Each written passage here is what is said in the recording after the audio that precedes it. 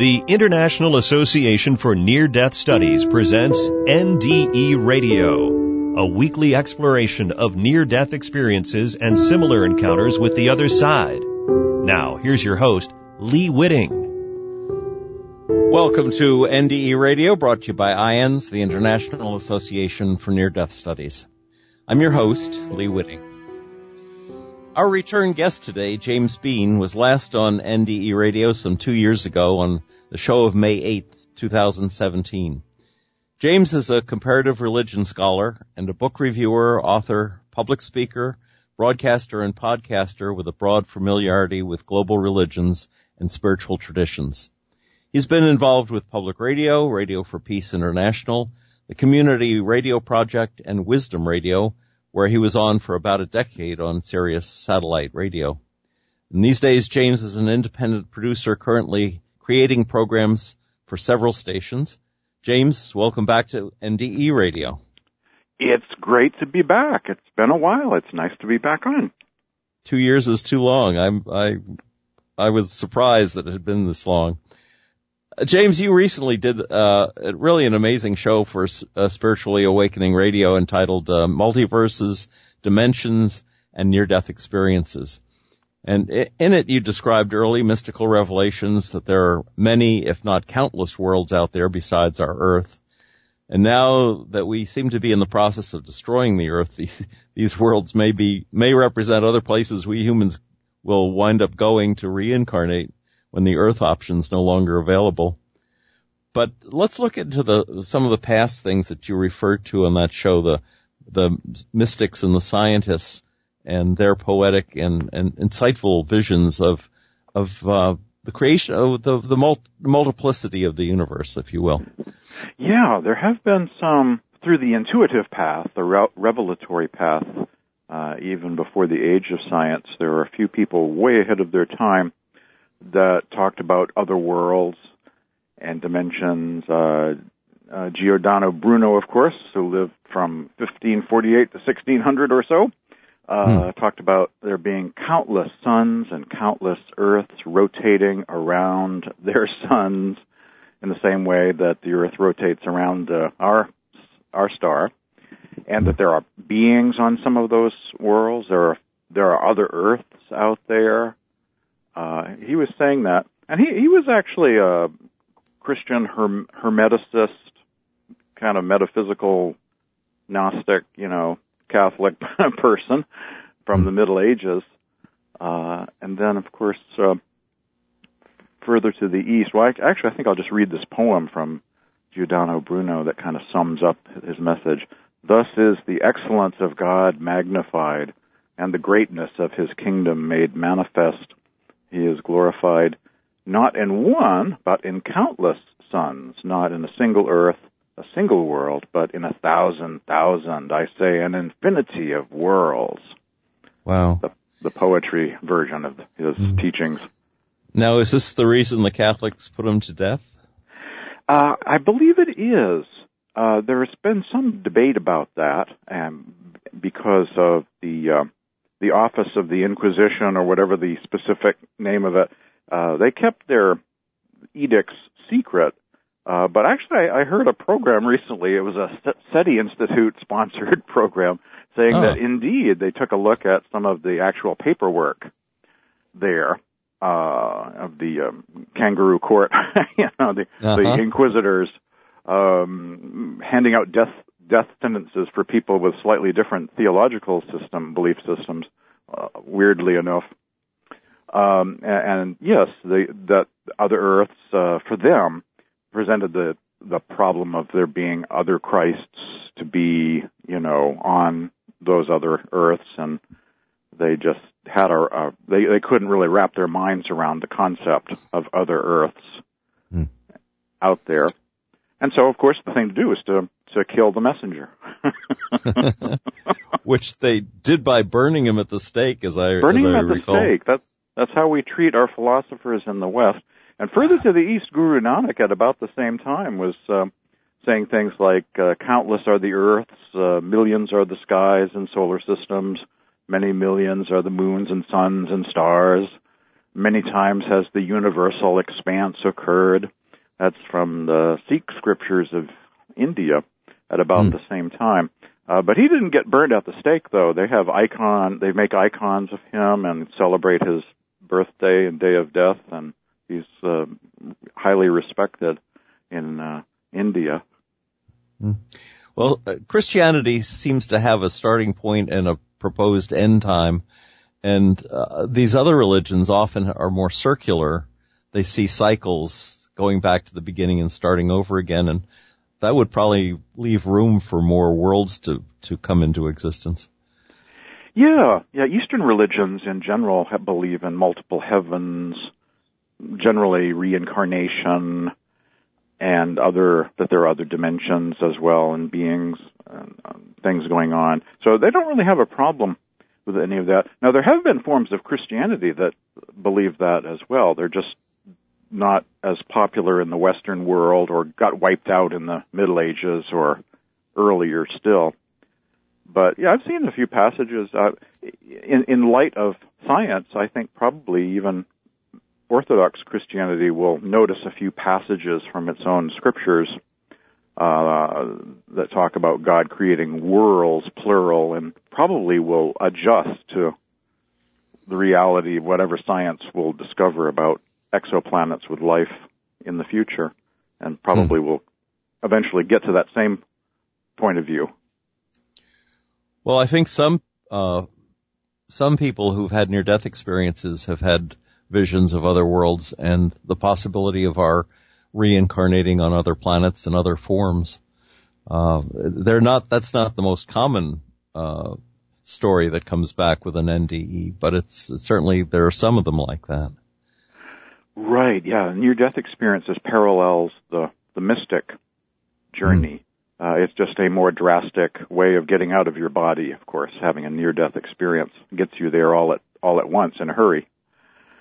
Whereas the mystics take time to meditate and kind of gradually explore those inner worlds, other worlds.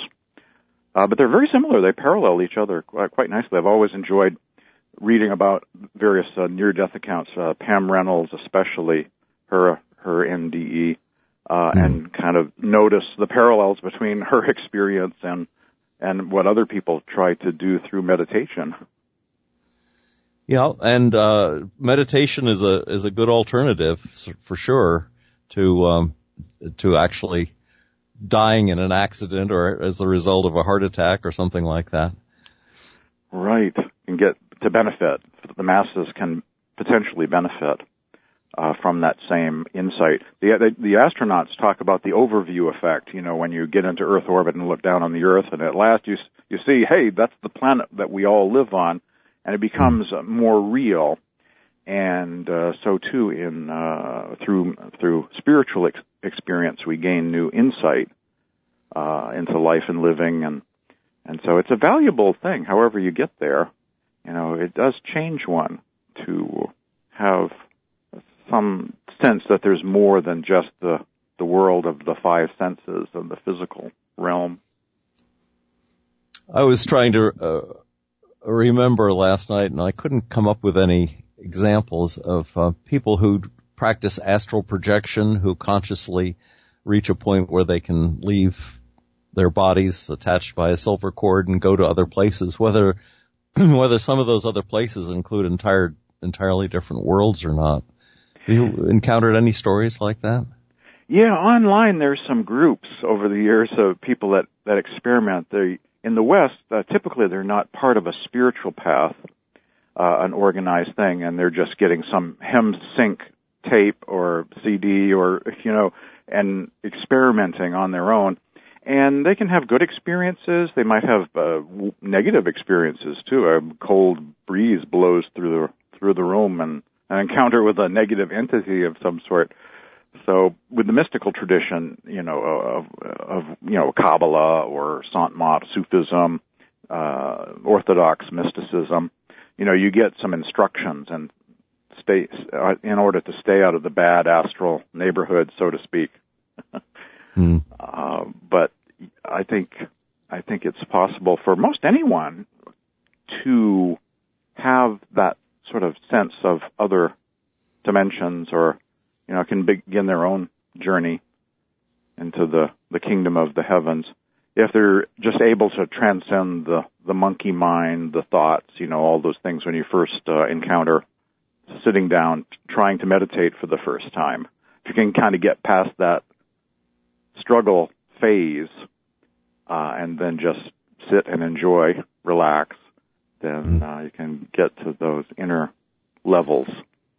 One of the things that always struck me, I had a friend years ago who had a grand mal seizure, and she said when she came out of it, that when her brain was totally zapped by whatever electrical current was going or not going through it, she said, for a moment I had the answer to every question I'd ever wondered about or ever asked.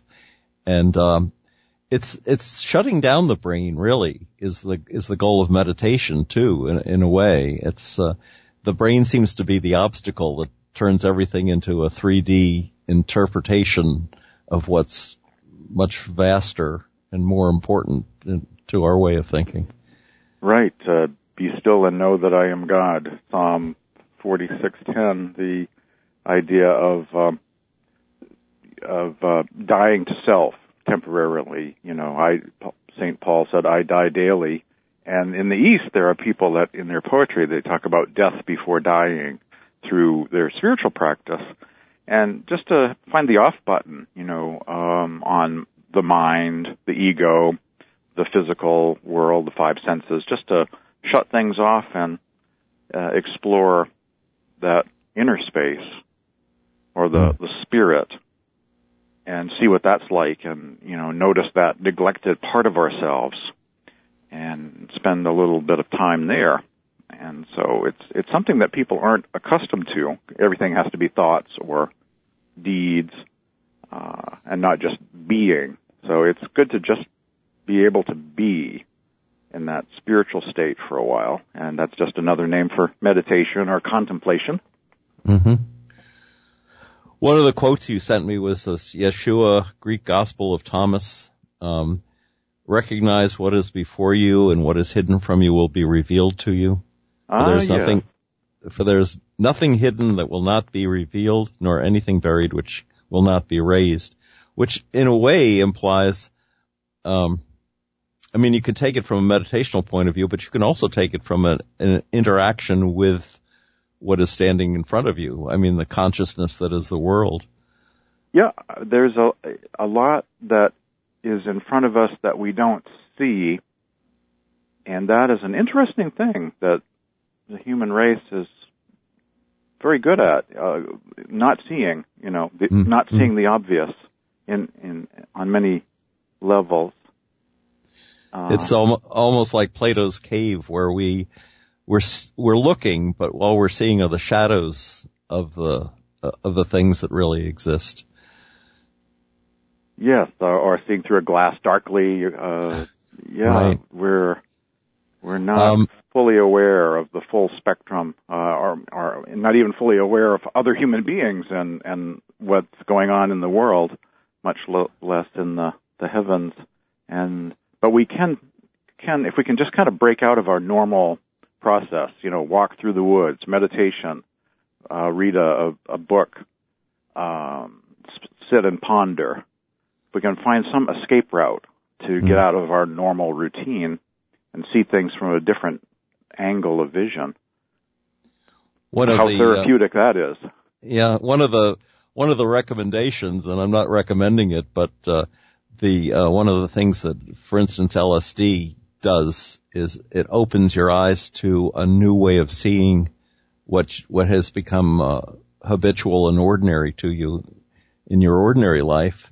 Suddenly you feel like the sunset of sunsets, or the leaf on the tree that is the leaf of all leaves, the penultimate leaf, because suddenly you're seeing what's always there in front of you, but you're seeing it with new eyes. That's what they say. Yes, there are some eloquent descriptions along those lines. Ram Dass right? was a big promoter of that. Right. At one time, and then he went into Eastern religions, and so for him it was a transition to meditation, but he had to break out of his conventional thinking first, and that's the route he took.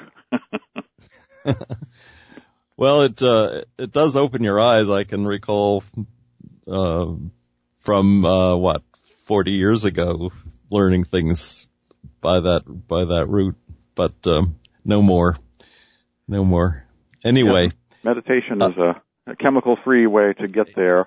One of the former members of the board at IONS, though, was a psychologist who made several trips down to the Central America to meet a shaman and partake of ayahuasca, which is, another hallucinogen. And his experience with it was that there were beings on the other side. One story that I'd heard from an ayahuasca experience was that the fellow took this chemical and he saw these serpent-like beings that told him that they were the actual creators of the universe and they were the source of everything. And he came back when he woke up and he told his shaman about that. The shaman said, "Oh yeah, they always say that." So you can be distracted and misled even going through an experience like that, or maybe especially by going through an experience like that. Yeah, I've heard that before about ayahuasca. Weird things going on the ayahuasca channel. Yeah, I've heard that. That's kind of the astral plane. Sounds like you need a vacation from your vacation after that. Yes. Well, tell us about some of the other early insights that you sent me some amazing poetry. This Guru Granth, is it right? The Sikh scriptures of India, and yeah, as the bubbles in the water well up and disappear again, so the universe is created, says Nanak. The whole idea of bubble universes are, that was around before M theory and quantum physics and all the science. Yeah, I mean that's a amazing insight, because it's on the cutting edge of physics that they're talking about something like that. And here's someone who either saw it in a vision, or who knows, maybe figured it out from an earlier. I don't know how you explain that kind of leap forward. It's almost like Da Vinci designing helicopters or something along those lines. Yeah, sometimes folks will take that giant leap forward through insight, intuition, meditation, getting a vision, and yes, the idea that the Earth rotates around the sun instead of the sun rotating around the Earth, Copernicus. Right. Yep, there's something to be said for, the Sikh scriptures in particular were advocating, that there's other Earths, and that's all in writing from a few centuries ago. And there's a Sikh Wikipedia page. They have their own Wikipedia, and they were saying, hey, they're ignoring us, this is pretty amazing, in our scriptures that we talk about other Earths, and no one's noticing us, Hey, scientists, notice this. And it was the Sufi that said, only the one who knows the mystic art of dying while living knows the real secret. Should you talk about that a little bit? Yes, death before dying, or dying to live, or die so you won't have to die again. There are different verses of poetry in the East that speak of death before dying, and through spiritual practice. Now this takes a different turn, at least this is more like a Christian idea that and I'll read some of the lines that you sent me from this. Begone, foul world, beguile me no more. I'm already in anguish about my stay here. I mean, this sounds so Christian. I'm a wayfarer, my home is far away, you know, in heavens, and you have enticed me with false promises. Only if you forsake the world and die while living can you find the Lord. Oh, Bahu, but it could be, oh, Jesus. Yeah, it's amazing. And that's, you know, I think that's, as much as I admire, the Sufis, I think that's not giving the earth enough credit for what it can provide for us. Well, these same folks, quite often, in the mystic tradition, you know, that speak of the earth as an illusion, you know, it's a kind of Eastern Religion 101 about the earth being illusion, or the physical realm being illusion. But at the same time, they have a lot of ethical standards and teach compassion. And so, and this is true of Buddhism as well. And so it may be illusion or temporary. We're just renters. We're not owners here. We're just temporarily just in this world or passing through. But their message really typically is not to treat the world as a trash can or to not care, but to care very much and make it into a sacred experience. And so it's an illusion, but we have our corner of the universe. We have our sphere of influence and should use it wisely and make it into something positive. I also thought, while we were contemplating this program, about the Matrix movies and how the Matrix theme that the reality that most people were living in was just an illusion came about because they had already destroyed the earth. And so when the machines took over, they just generated an artificial, a virtual world for people to live in, because we'd done all that damage already. And in a way, we may be going in that direction now. I mean, kids don't go out and play in the woods anymore. They sit down with their computers or their phones and work in virtual worlds with virtual characters, and they're just not out there anymore. I mean, you and I live in Maine and we're surrounded by nature, but an awful lot of kids in dark corners of the cities where the streets are dangerous to go out. I mean, you can't go to the park. You might get killed if you go to the park. So, it's right. And astronauts in the future, they speak of, virtual reality to kind of give them something to do to stay sane, confined in a small space, because, we'll have to talk about space travel sometimes. They're having the serving time in a small confined space approach to space travel still. And, so you have to have some virtual reality escape, some nice green meadow to look at as you're serving out your sentence aboard the Mars craft. Right. So will they give you a screen to look at, or will they put you to sleep and implant dreams, do you suppose? Oh, well, if they're able to do that at some point, they will perhaps contemplate doing that. I think they're pretty close to being able to, zap different parts of your brain and stimulate memories, or perhaps implant false memories. Who knows? It's direct interface, computer brain interface. I think Elon Musk already has some designs or prototypes for that. Yeah, we've been watching some of the Philip K. Dick stories on Amazon Prime, and he was seeing all this, the possibilities of all this stuff long before. But of course, sci-fi writers do generate a lot of the ideas that then actually come to be, because some scientist somewhere says, "Oh, that's an interesting idea. Let's see if we can do it." Right. Yeah, science fiction is humanity's collective dreaming in a sense, and visualizing the different future scenarios, and sometimes they come true. Yeah, that's a nice way to put it. Our collective dreaming. What's your take on earlier civilizations? Do you think there's a pre-written history or remembered history, where we came up with technology that might actually have wiped us out at an earlier time?